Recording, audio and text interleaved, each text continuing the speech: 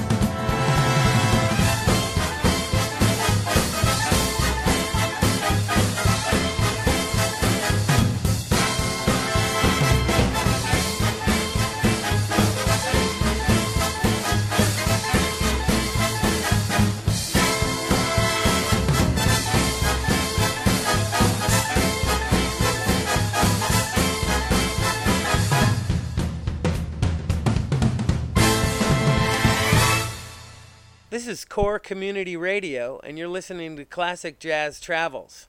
That was Benny Goodman and his orchestra with the Louis Prima composition, Sing, Sing, Sing. Big band music was my first exposure to jazz. My drum teacher and I would put on records at Kennelly Keys Music in Edmonds and play along with all the greats. Here's another from that period that I'm sure you'll all recognize in the first few bars. It's Glenn Miller and his orchestra with In the Mood.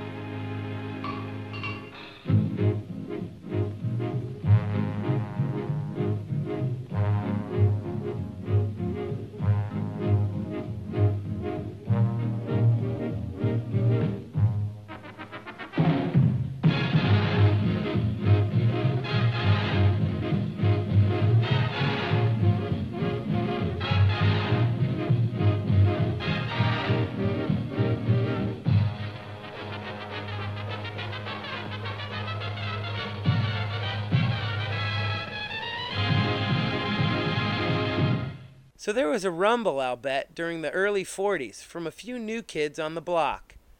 Groups were smaller, arrangements, harmony, chord progressions advanced. On the drum kit, people like Kenny Clark, Max Roach, Philly Joe Jones were getting away from the bass drum and keeping time with the ride cymbal and hi-hat. It was a new road away from the swing or dance sound to something more progressive. It became to some what is called bebop.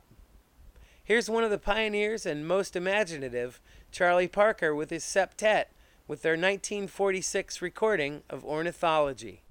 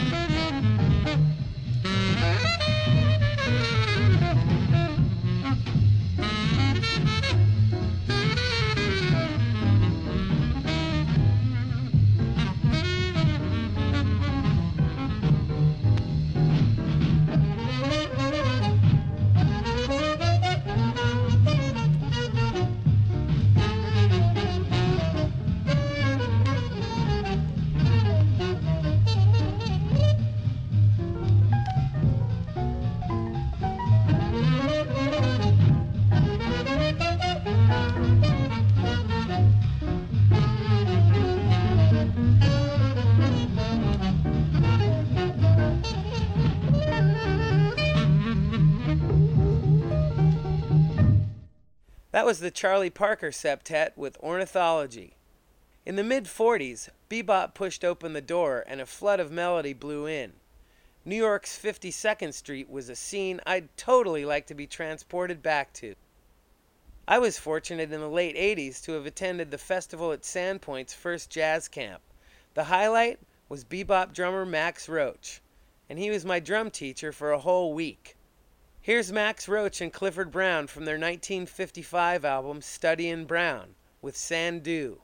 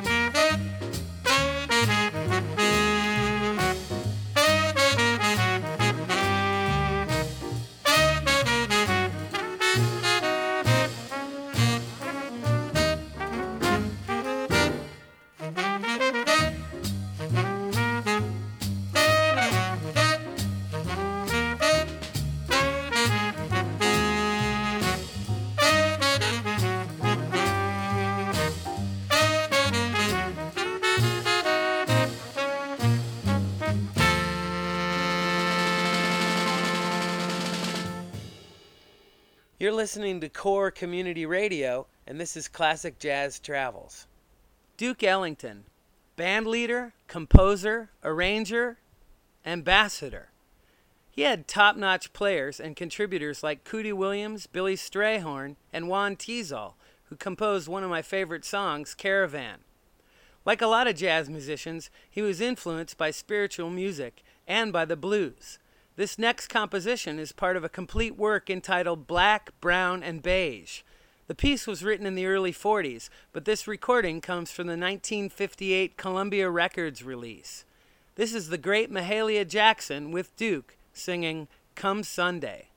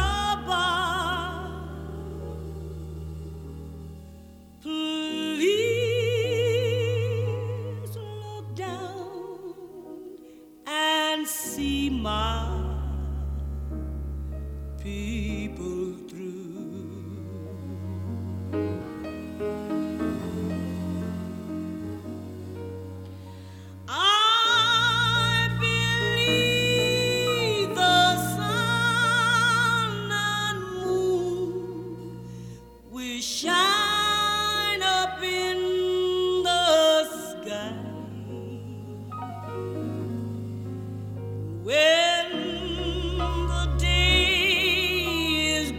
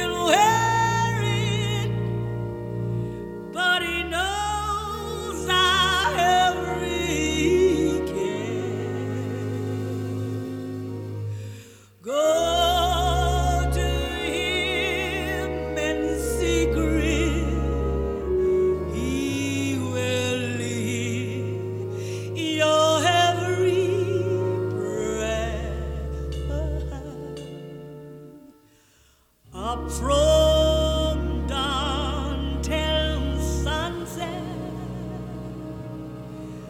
Man work hard all day. Come Sunday, oh, come Sunday, that's the day.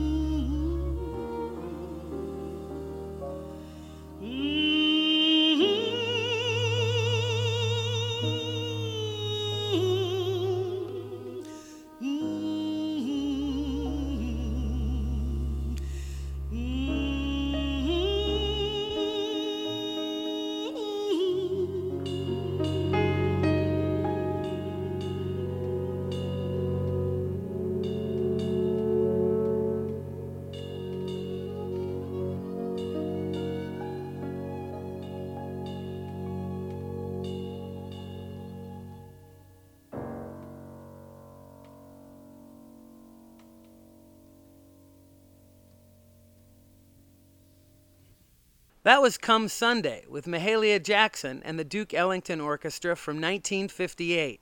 The late 40s and early 50s saw a temperature change in the music. In 1949 and 50, Miles Davis, who had replaced Dizzy in Charlie Parker's group earlier, recorded Birth of the Cool, and to me, this was another giant marker on the jazz timeline. This music featured intricate arrangements that seemed more interwoven and contrapuntal than those of earlier swing period, and also the tempos were not as frantic and physical.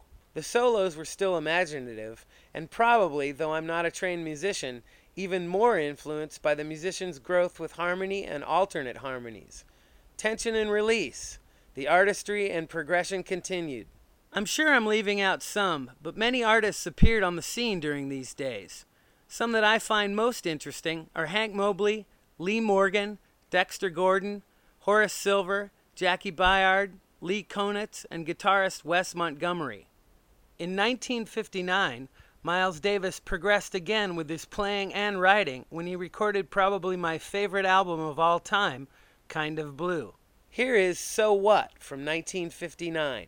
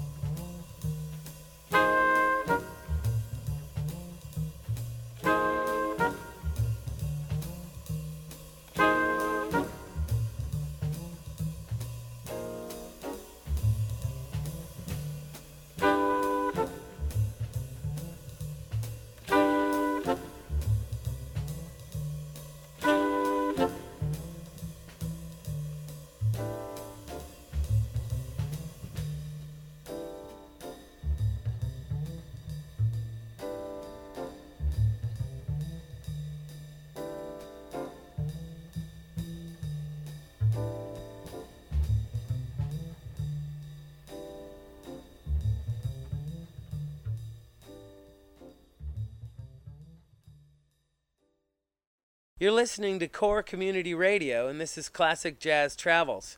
I'm your host, Doug Anderson. That was So What from Miles Davis's 1959 album, Kind of Blue. The lead out of the head or song form explodes into a beautiful solo, primarily with a subtle drum hit. One of Miles' partners in crime on Kind of Blue was saxophonist John Coltrane. Train, as some call him, eventually led his own groups and along the timeline seemed to push improvisation to new realms with every recording.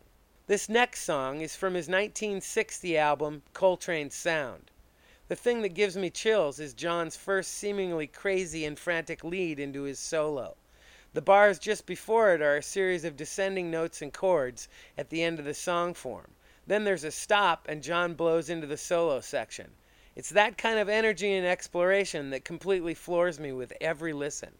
Here's John Coltrane with Liberia.